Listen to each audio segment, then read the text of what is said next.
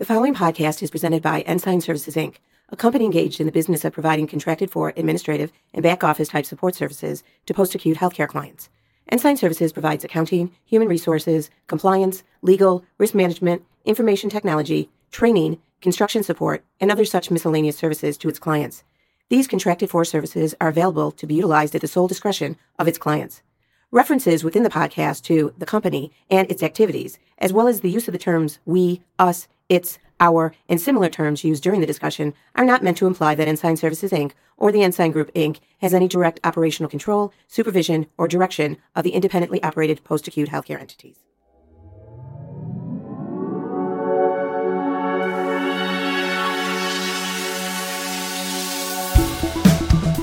Okay, excited to be here. Tracy Jenkins, your first time with me here on a podcast.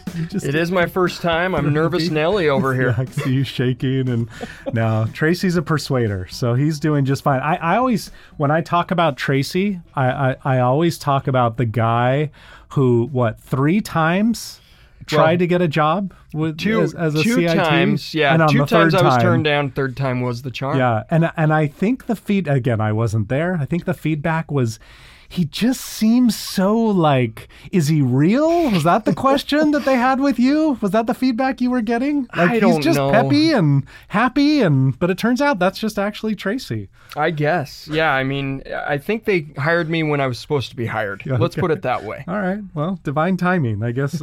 But it is good. I mean, Tracy's been a very successful operator with us in southern Utah. Right now, he's a market leader up in Washington. Just had some great success up there, really helping to transition that market up in Washington. But most importantly, and why he's here, is he's had incredible success as a preceptor. And we have a group of people that just have an amazing track record as preceptors. And this podcast is all about kind of succession planning and developing leaders, but more specifically, how to be an effective preceptor, right? So we wanted you to come down for this. I'm honored. I think this is super important. So I want to start. Several years ago, Mark Parkinson spoke at our annual meeting.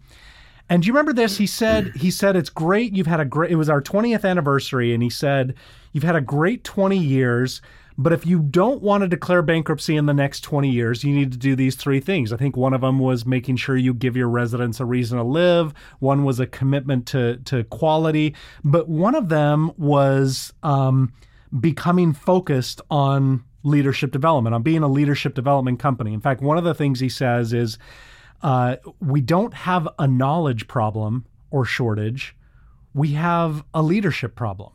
I remember him saying that, Clay, and what struck me was he was basically inferring that we know what to do. Yeah. We're just caring more about what it means for me rather than what it means for all the people around us. Yeah. Because leadership is more about the people that we're growing and not so much about how much we ourselves are growing. And that's what we tried, right? This whole Ubuntu thing that we did in this last annual meeting, this idea that our success should be determined by the success of the people around us. How successful do we make other people? And because we're not doing that well enough, we want to become great leaders, but we're not focused on creating great leaders. Here's a tricky question. Maybe we'll disagree on the answer to this, but what do you consider a successful preceptor? Yeah, I mean, at the end of the day, how successful is your CIT? Do they become a CEO? Yeah. Obviously, there's 2 sides of the coin. Right. Both people have to take CIT ownership. has to own their program too. Definitely. But we can't say you're a successful preceptor if every single person you've trained has left the organization and is now working for someone else doing something else. Those that have read Jocko Willink's, and I think Leif Babin is the other author of Extreme Ownership. He says the only question an owner cares about, an extreme owner cares about, it's not how hard did I work, how hard did I try, how much did I care, right? Any of those things. It's, was I effective or ineffective?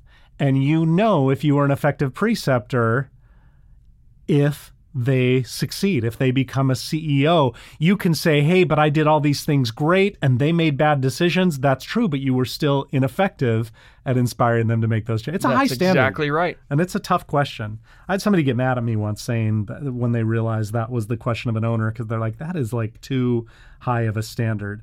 So, and we're going to get into some tips, right, a little bit later on how to be a successful preceptor.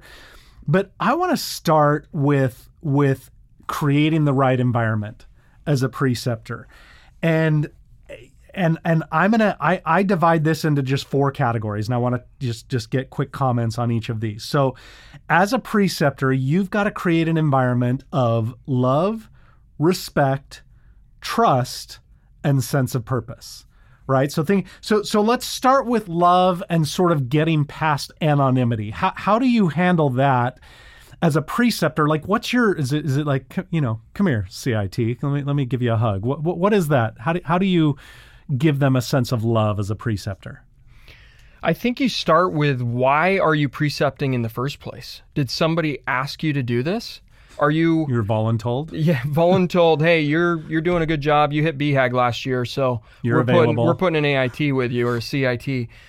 No, the reason that you should be precepting is because you care deeply about the people who have given to you this amazing opportunity, and now you get to pass the torch or the baton, whatever the saying be, and you get to invest time in future leaders in our organization, an organization that we all love and care about deeply. And I think we're talking about loving the person, but it's that principle of loving the opportunity of creating more for more people.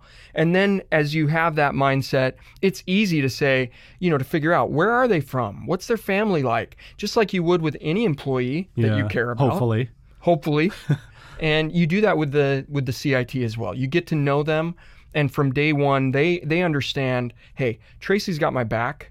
If nobody else does, Tracy's got my back, and he's going to push me to be the best I can be. Yeah.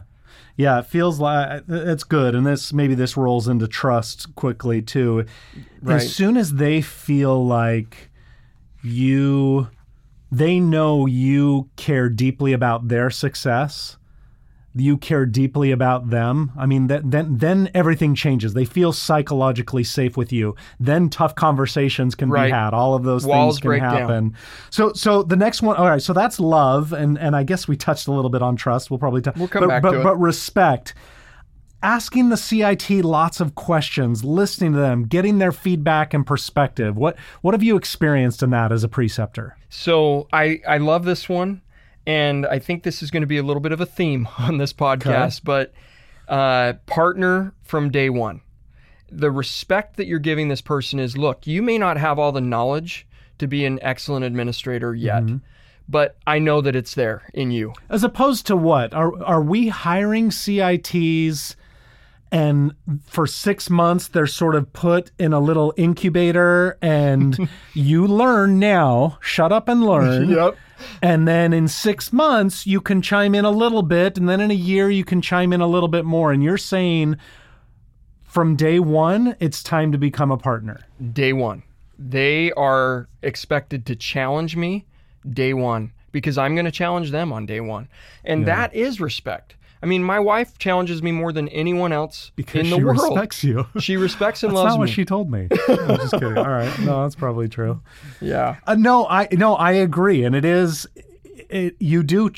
I do think you challenge the people that you respect, because you're saying, well, wait a second, I want to know what you think about this. And I also trust how you're going to react to my challenge. I value your opinion. I think one of the greatest phrases, and I learned this from a teacher trainer several years ago, and he said, don't confuse activity with understanding. Just because you see your CIT doing something doesn't mean they understand why they're doing it. And I think it's asking them questions. So how did this go? What were you thinking about this? And I just think we really need to get into the habit of asking lots of questions as a preceptor.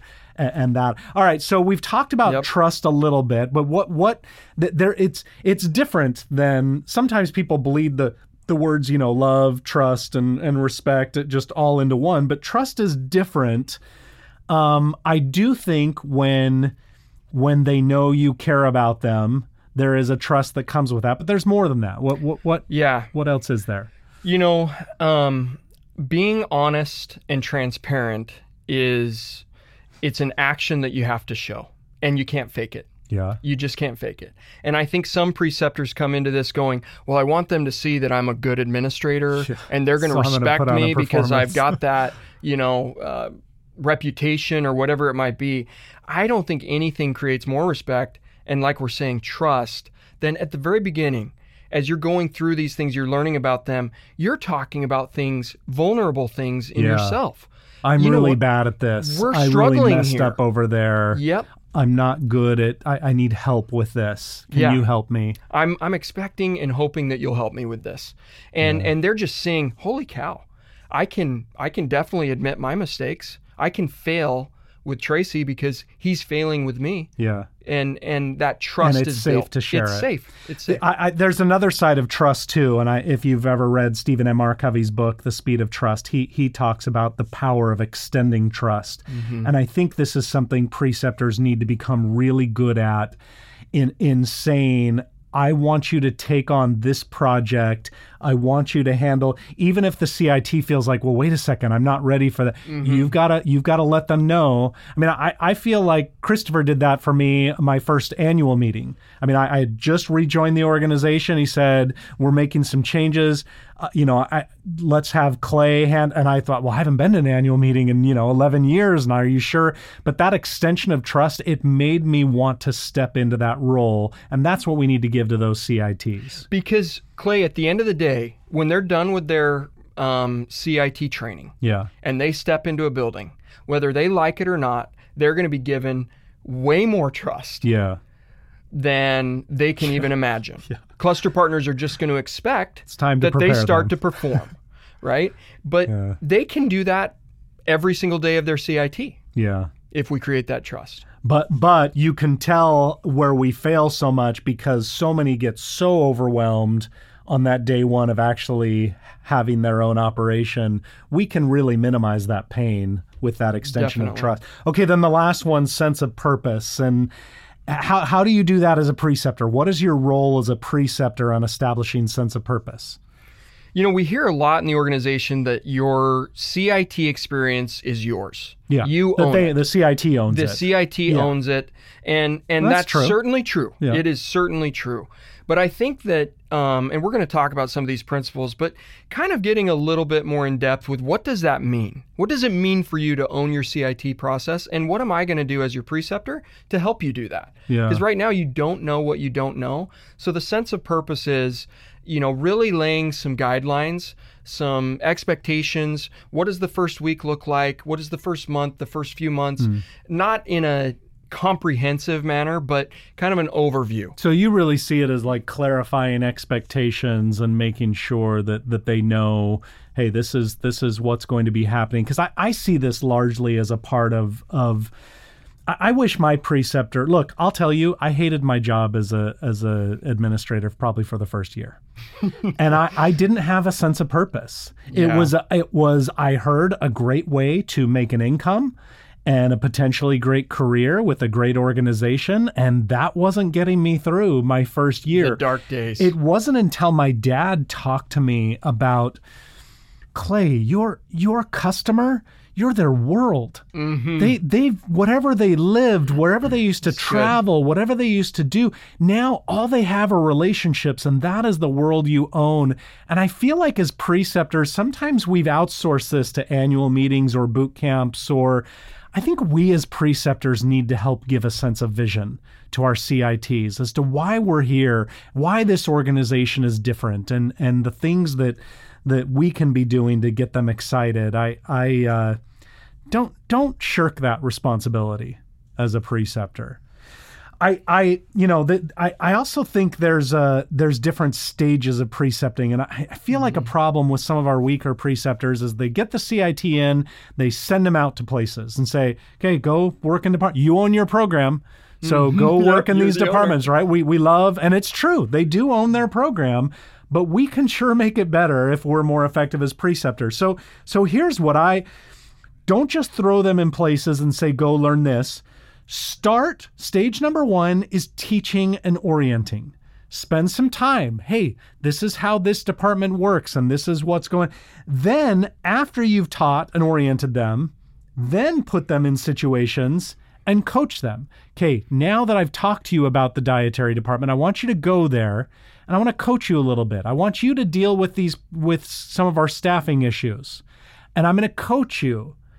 Then they become a little bit more distance. Notice how I'm slowly weaning them, right? They become a little bit more distance. I've gone from a teacher and an orienter to a coach, and now I'm a mentor, right? A mentor is somebody, now they just come to you every once in a while, and you're saying, okay, this is what you can do. You've seen this, right? Where Yes. people just throw them into departments? Yeah. So I use the term intern. Okay. Like they just, as a bad term. as a bad term. Let's don't be do clear this. here, everyone Yeah, that's yeah. listening. But a preceptor has someone come and they treat them as if they just graduated from college, and they've got free labor. Yeah. And you've got your booklet. We've Let got me a know hole if you have here. questions. We've got a hole here, so go No. plug that hole. What I found, Clay, was the first few months of precepting is pretty exhausting, actually. If you're doing I'm sure it right. is. It's a lot because you're But still... that's why there's incentives around it, and Sure. this is a chance to be an owner. I mean, it should be exhausting. It is because you're doing so much of that teaching and orienting, Yeah. as you should be. They're with you on everything, and if they're a good CIT, they're asking questions about everything, and you want them to. And So if they're you're not answering asking questions, you're giving them feedback. Hey, you should be asking ask more me questions. Exactly. So the first few months, I remember going home and just being like, I don't want to talk to anybody. But then there comes a flywheel. The flywheel starts to turn. And if you're really partners with each other, yes, they're asking tons of questions, but they're learning. Yeah. And they're growing, and that flywheel starts to spin, and there does come the point where now you're just coaching. They're doing they're out on the field, they're making plays, and you're just helping to critique and work with them as they are with me too. Yeah. And then there comes a point, Clay, where you really are the mentor, but you've got 2 capable administrators Yeah. in this facility, in this cluster, Because you've in helped this market. create one and you've helped develop one. Yeah. And that really is on you. When you send them out to the departments as a mentor, now you're asking questions and you're asking, what would you propose? What have you seen? Yeah, tell me what I should do. Yeah, and it's real, and then make those changes or debate those changes. Now they're feeling more like a partner. You become sort of their personal trainer. I also feel like, tell me if this is true or not. I feel like this is a really good chance to train and develop department heads in your operation, right? When you have a CIT. I like the idea of developing a schedule and then working with your department heads Right. on how to train the CIT, right? So if you're maybe you're working with the dietary supervisor, right? And you're saying, look, this CIT needs to go out. They need to learn the regulations of your department. Please help them learn those regulations. Don't just do stuff. Don't confuse activity with understanding. Help them know why they're doing the things that they're doing. I remember as a CIT, I'm like, I was so excited to make it like a home-like environment that I was, let's do this. I mean, you can't do that. You're not allowed to do that. And this is why. And there's this regulation. Well, why can't we da-da-da? Well, the flowers aren't edible. And, all these different things that I wanted to do. Then, so number 1, have them learn the regulations around the department. Number 2, then job shadow and participate with line staff. So they're first of all learning regulations. Now they're going out and seeing the regulations in action. They're feeling it. Yeah. Then they start working with the department manager, right? So they're working with the dietary aides and the cooks, and now they're starting to work with the manager. Okay, how are you handling this labor? And then they start to participating in department activities, right? So you can see there's sort of a progression that needs to happen. And you're training your department leaders, your department heads, to develop the CIT. And you're asking them to put the lens on that this is now your administrator. Yeah. This CIT. So you say that to the department I say that head. to my department heads. This CIT. Sorry, I keep saying AIT, but we want them to be a CEO. Yeah. A CIT. This CIT is your administrator while they're in your department. They know that that's not me saying, hey, they're taking my job, you need to be worried. But what I want them to think is, what is this CIT doing that would bother me if they were my administrator? What are they doing that is better than what Tracy's doing, right? So you're telling them, give this CIT feedback. Give them train feedback. them, develop them, mold them. This is on you to make them into the greatest CEO ever. Yes. This is not someone that's a fly on the wall in your dietary, in the kitchen, and in the dining room for a week so they can check off the box. Yeah. That's not what it is. And then I feel like it's really important for you as the preceptor to meet with the department heads and get feedback and learn, what have you discovered? And I feel like this is something that it elevates the department head too. Oh, completely elevates right? them. Because you're giving them that feedback as they should, but you're the expert here. Yeah. I'm not the expert. You're the expert that's going to teach this person how to be the best they can be with housekeeping. Yeah. What about larger things that are outside of departments, things like risk management and survey management and, things that we try and kind of cover in boot camps. I don't know, is there anything you do in that as a preceptor? So, partner from day one, once again, you're including them on everything that comes up. So if I have a hotline call, my CIT's involved, risk management. If we have a workers' comp issue, they are involved and they're on the phone with me talking to my workers' comp resource to figure out what the heck we're going to do about it. So I would say as the situations arise, that they're involved in everything.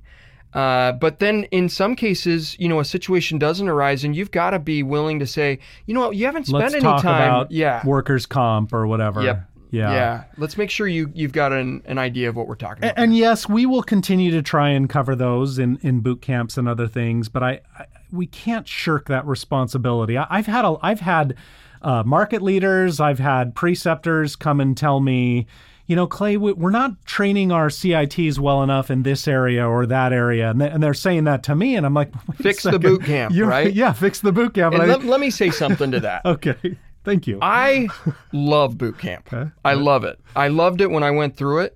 But we have shifted a little bit as an organization to where we think, well, Clay and the team are going to give them the culture of Ensign and they're going to give them these specifics at boot camp. No, boot camp happens to be a wonderful thing that we do. It's fun. It's very much beneficial. But that's icing on the cake. Right. The cake is what happens every day in that organization with the preceptor, with the CIT, with the team. They're seeing it, they're breathing it, they're doing it. If your CITs are not learning how to manage labor, look at the preceptor and look at the cluster. Yeah. Because they're not managing it. Yeah. Yeah. It's, the other thing I'd say on this, and this is a tough thing for everyone, not just preceptors. And by the way, we've recorded a podcast that's not out yet. Obviously it should be out by the time you're listening to this, but it's a podcast that we recorded on Monday on how to give tough feedback to each other. Not just that we should, which we talk about in a lot of podcasts, but what are the techniques we should use and the attitude we should have. And as a preceptor, we've got to be good at giving behavioral feedback, not just results-based feedback, which I think results-based feedback is easier to give. Your numbers are too low. You need to fix that. Behavioral feedback is, hey, I don't think you handled yourself so well in that meeting. And I think you kind of need to look internally at this, and we need to do it with love and a desire to make them great, but we've got to be willing to give them this feedback. And sometimes I think we shy away from it because, I don't know, we don't want to hurt their feelings, whatever it may be. You've got to be good as a preceptor at giving this behavioral feedback. All the time. All the time. I mean, that's the key there is that it's hard to tell someone that they sounded like they were mad. And that's how people felt when they were talking. But they need to hear it. Yeah. They're just like we need to hear it. But see, we're afraid to give it because it's subjective. We might be wrong. It's just my opinion. All these things. It's just my opinion. Yeah.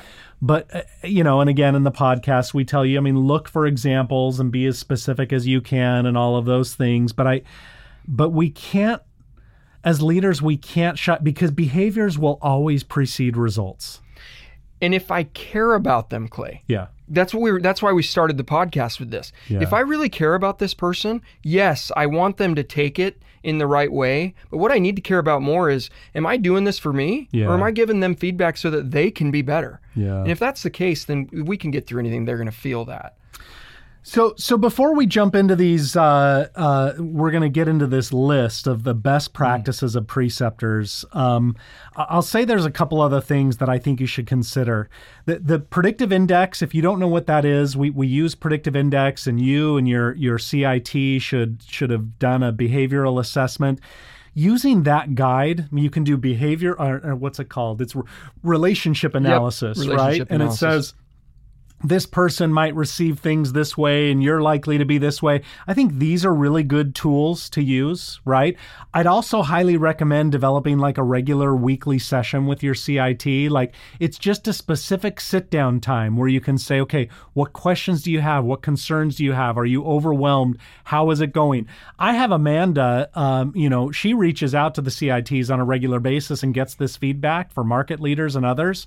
But we need to do this as preceptors. Hey, talk to me about your experience. I think especially at the beginning, not to say that you don't do it at the end, but in the beginning, you're setting expectations, you're getting everything going. But for the first month or two, meeting with them every week to discuss, how are things going? How are you feeling? Here's some feedback, right? What are goals you have? Yeah. What do you want to accomplish this week? Yeah. Other Make things time like that.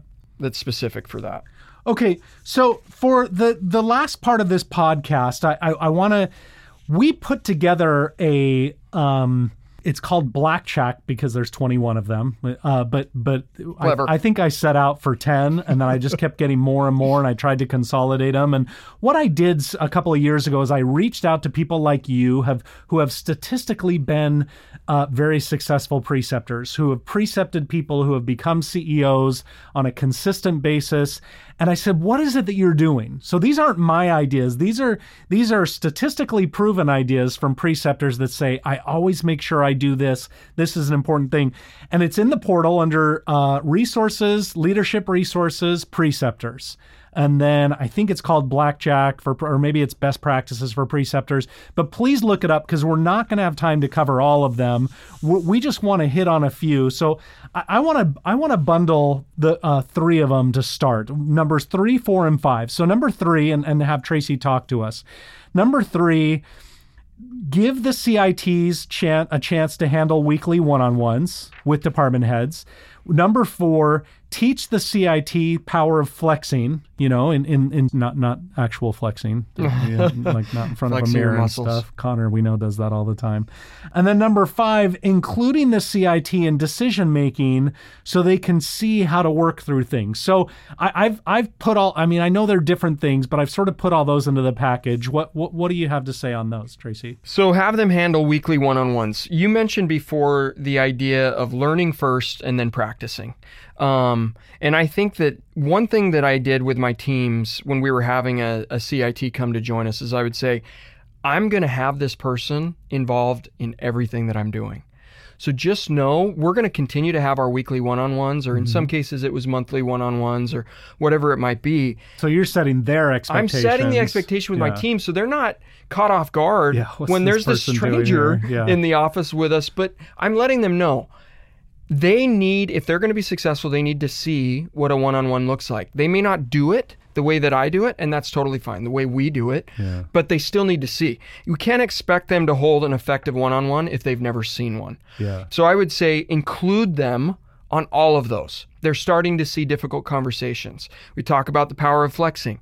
They're starting to see you go over budget, or better yet, department heads bringing their budget and owning their own labor and spend downs and those types of things. Which, by the way, means you need to be doing these things as a preceptor. You have to be doing them. And I'll refer to my podcast with Carissa on doing effective one-on-ones. I mean, we have all the tools out there on how to do it, but they need to observe you doing it. Yes. You can lead a horse to water.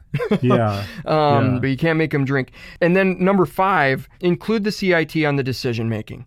And I'm going to be repetitive on this, but it's all in the way that you view this CIT. Mm-hmm. Do you view them as a partner?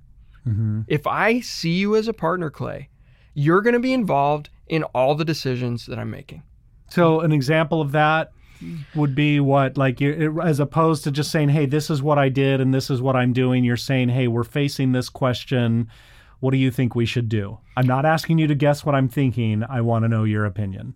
I was on a call this morning. You were on it too, actually, where we were talking about recruiting and retention. Yeah. Huge need in our organization.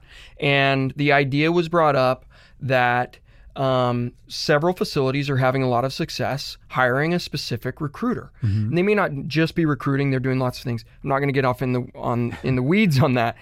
But the idea would be, okay, I'm not doing that at my facility. Me and my CIT just listen to this. Maybe it's a cluster partner, someone else. And we get off the call and I'm going, hey, Zach, what do you think? What do you think about this? Yeah. I mean, we need to improve on retention. Is this an investment that we could make? How would we make it work? Right? Help me walk through this. I want to hear your thoughts. Zach gives his opinion. You debate him a little bit. You treat him like a partner. You get him involved in decisions. And if we do it, he owns it with me. Yeah. This is ours. You're going to own the results. Yeah. Well, it didn't work. Well, Tracy screwed it up. Yeah. No. Nope. Yeah. Okay, so you're allowing him to feel the pressure of ownership in that. I like that. Okay, I'm going to jump to number 8 on this list. Help your CIT understand what it means to operate in the cluster model. And we have a lot more written beneath that, but I'll start with that. What do you have to say on that? So are they an intern or are they a partner? Okay. The intern sitting in the corner listening to the cluster call. And the preceptors at the desk, hopefully engaged in the cluster call. The partner is side by side on the cluster call, in the cluster meeting, giving feedback, asking questions. They are a part of the success of everyone. The CITs tell me, well, but I don't know anything yet, and so I feel stupid chiming in. What do I do as a preceptor? What do I say as a preceptor to that CIT that feels like they ask too many questions because they feel so stupid, doesn't feel like they've earned their right to voice their opinion in a meeting or in a cluster? What do you say as the preceptor? What are you going to do when you don't know the answer and you're the administrator in your facility? What are you going to do? Yeah. Are you going to say, well, I should know this. I asked too many questions.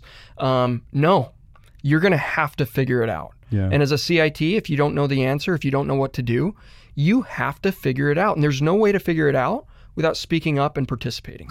Yeah, it's funny. CITs in boot camp they'll tell me all the time, Clay, I feel like I'm annoying the heck out of my preceptor or my cluster partners with all of my questions. What do I do? And my answer is, you probably are. That's true. And sometimes you have to care so much about succeeding that you're willing to annoy them. That's right. You can't say, well, then because this is a real job. You are taking care of real lives. I tell people all the time that are interviewing for CIT, this is a grown-up job. It sure is. Right? It is very real. And when the rubber hits the road, are you going to be ready? That preparation comes through those questions. And again, as a preceptor, from the preceptor's perspective, are they being treated as partners? Are they operating in that cluster model? Or I like how you put that, or are they an intern? Mm-hmm. Because they're going to have that come up time and time and time again. Somebody gives their notice, you're not prepared for it. We're not getting admissions from the hospital. What do I do? Right? There's thousands of problems that we have to solve as administrators with our teams. That's what they're doing as a CIT. They're solving the problem of feeling like they're a nuisance. Yeah. Well, you got to learn. You got to be a partner. I want you to be a nuisance. The preceptor has to be open to that. If the CIT is feeling like they're being annoying because the preceptor is truly always annoyed, then it's the preceptor's fault. They got to do something different. Yeah. Okay, let's combine the next two. Let's go to 10 and 11. So 10 says, again, this list from successful preceptors, break down the profit and loss statement line by line with your CIT. Like, make sure and go through that, which, again, as a former accountant, that's what I loved going through and how I learned so much about it. And then 11, have your CIT start managing a key factor. So let's combine those two, financial ones together. So I just want to say they're managing a key factor day one. Yeah. You might think, wow, that's too much. Don't give meat before you give milk. No, they're not going to know how to manage the key factor on day one, but they have one on day one. Yeah. And you're spending that initial investment going through line by line, every piece of that key factor so that they know it. Day two, it's going to be a little bit more understandable, right? 3 weeks in, they're running that on their own. They know how to get into financial reports and find where the invoices are, and they know how to see what the trends are. They may not know what those trends mean yet, but they know how to find them. I see tons of CITs that have been in their program for 2 months, don't have a key factor. Key factor is. Yeah. Don't have a key factor. And sometimes someone else handles it. Sometimes they don't even have access. We still need support to give them access to look at the labor detail summary. Yeah. So it's the idea that Ensign was built on rigor, on ownership. We can talk all about Caplico, but it's not because we just love numbers. I'm not an accountant, but it's because we love our business so much, we love our people so much, that we're going to do it right. We're going to be rigorous. And the CIT needs to see you doing that. They need to be side by side with you as you do that. Yeah, and I do feel like a lot of our affiliated operations have lost that rigor a little bit. We as preceptors, we had a call this morning with all the market leaders and CMLs, and Barry said there's been a little bit of a loss of that rigor in managing labor and other things like that.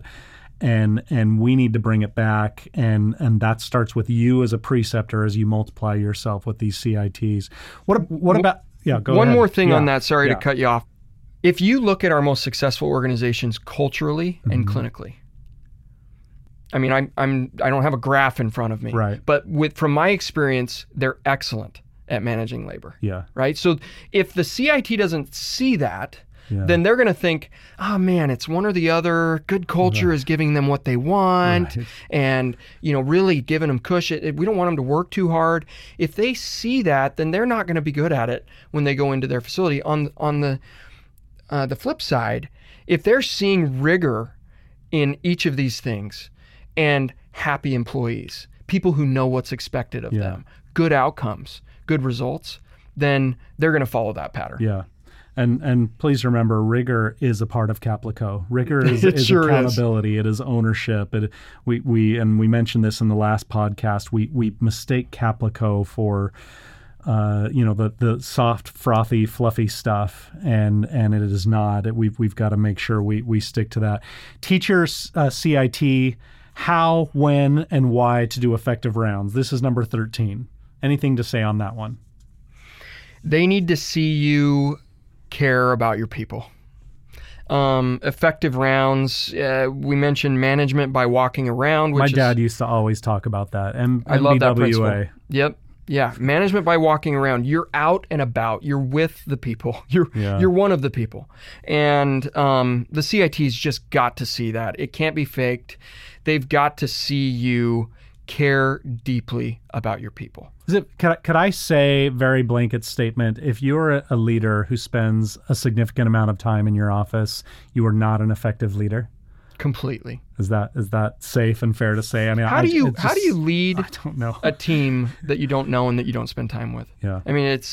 It would be crazy. So I think about the Chase Gunderson Quick Connect concept. I don't know that he coined that, but just the idea. Gallup organization. Okay, Gallup. But the idea that that you're making quick connects all the time, and that your CIT's seeing you do that, and then once again they're learning and then they're practicing. Yeah. So you're asking them, how were your quick connects? How are things going?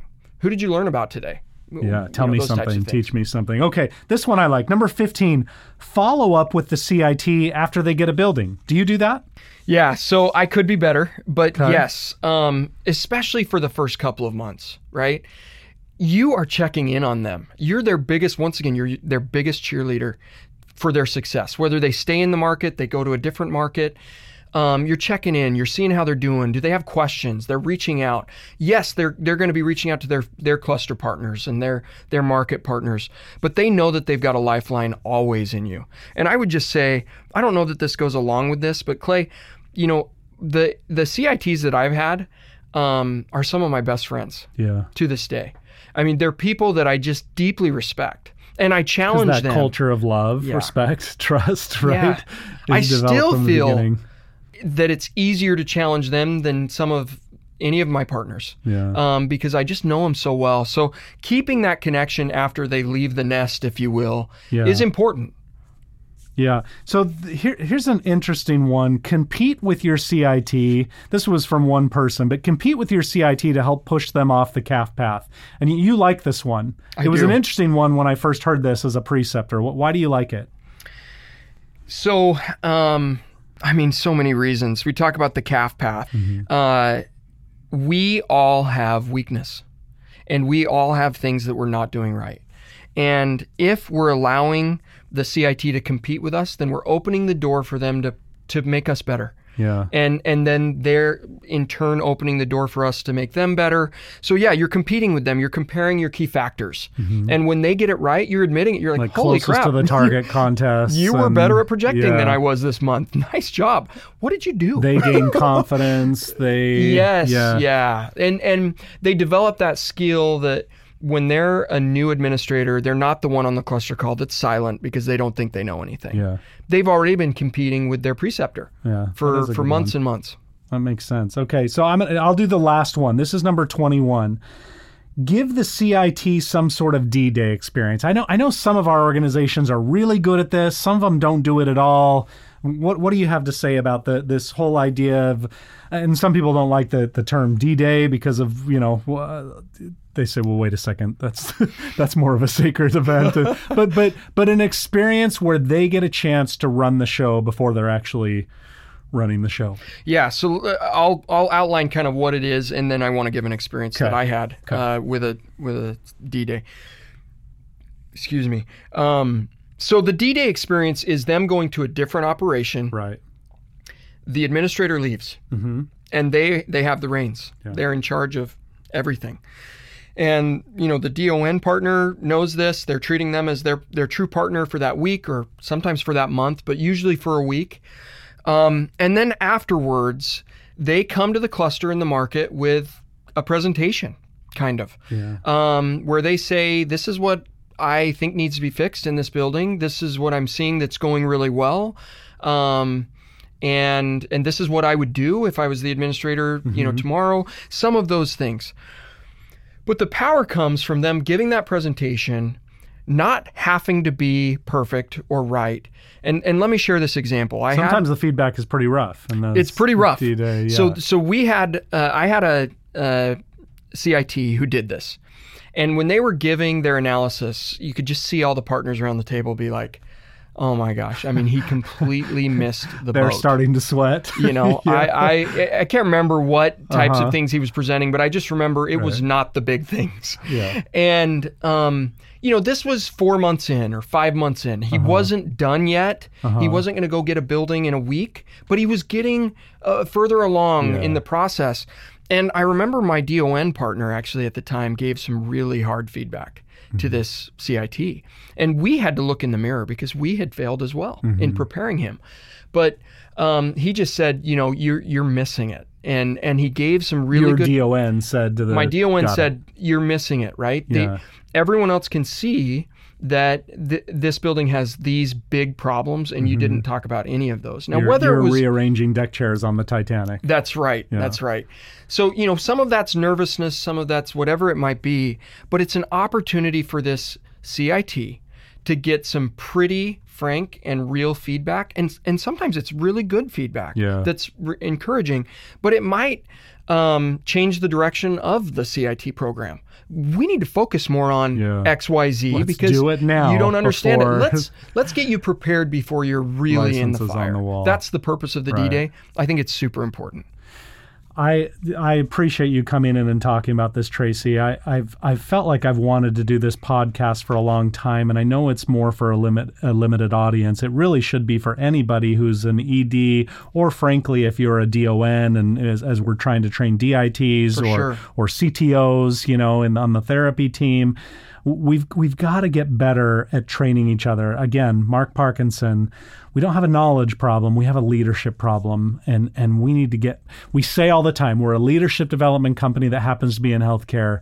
So let's get better at it. Yeah, let's show it by the way that we do these things. And I would just add, we are affiliated with what I consider one of the best organizations in the world. I really feel that. And it's a sacred responsibility to develop leaders, to help others succeed. Succession planning, whatever you call it. So I don't think this is just for administrators. I agree with you. I think this is for anyone that's wanting to help the growth and development of someone else. And these are principles, and certainly preceptors should live by these. They have to. If we're going to dignify long-term care in the eyes of the world, then we have to multiply ourselves, because we can't do it with just us. Yeah. So thanks for helping us get there. Thanks Tracy. Thanks for letting me be on.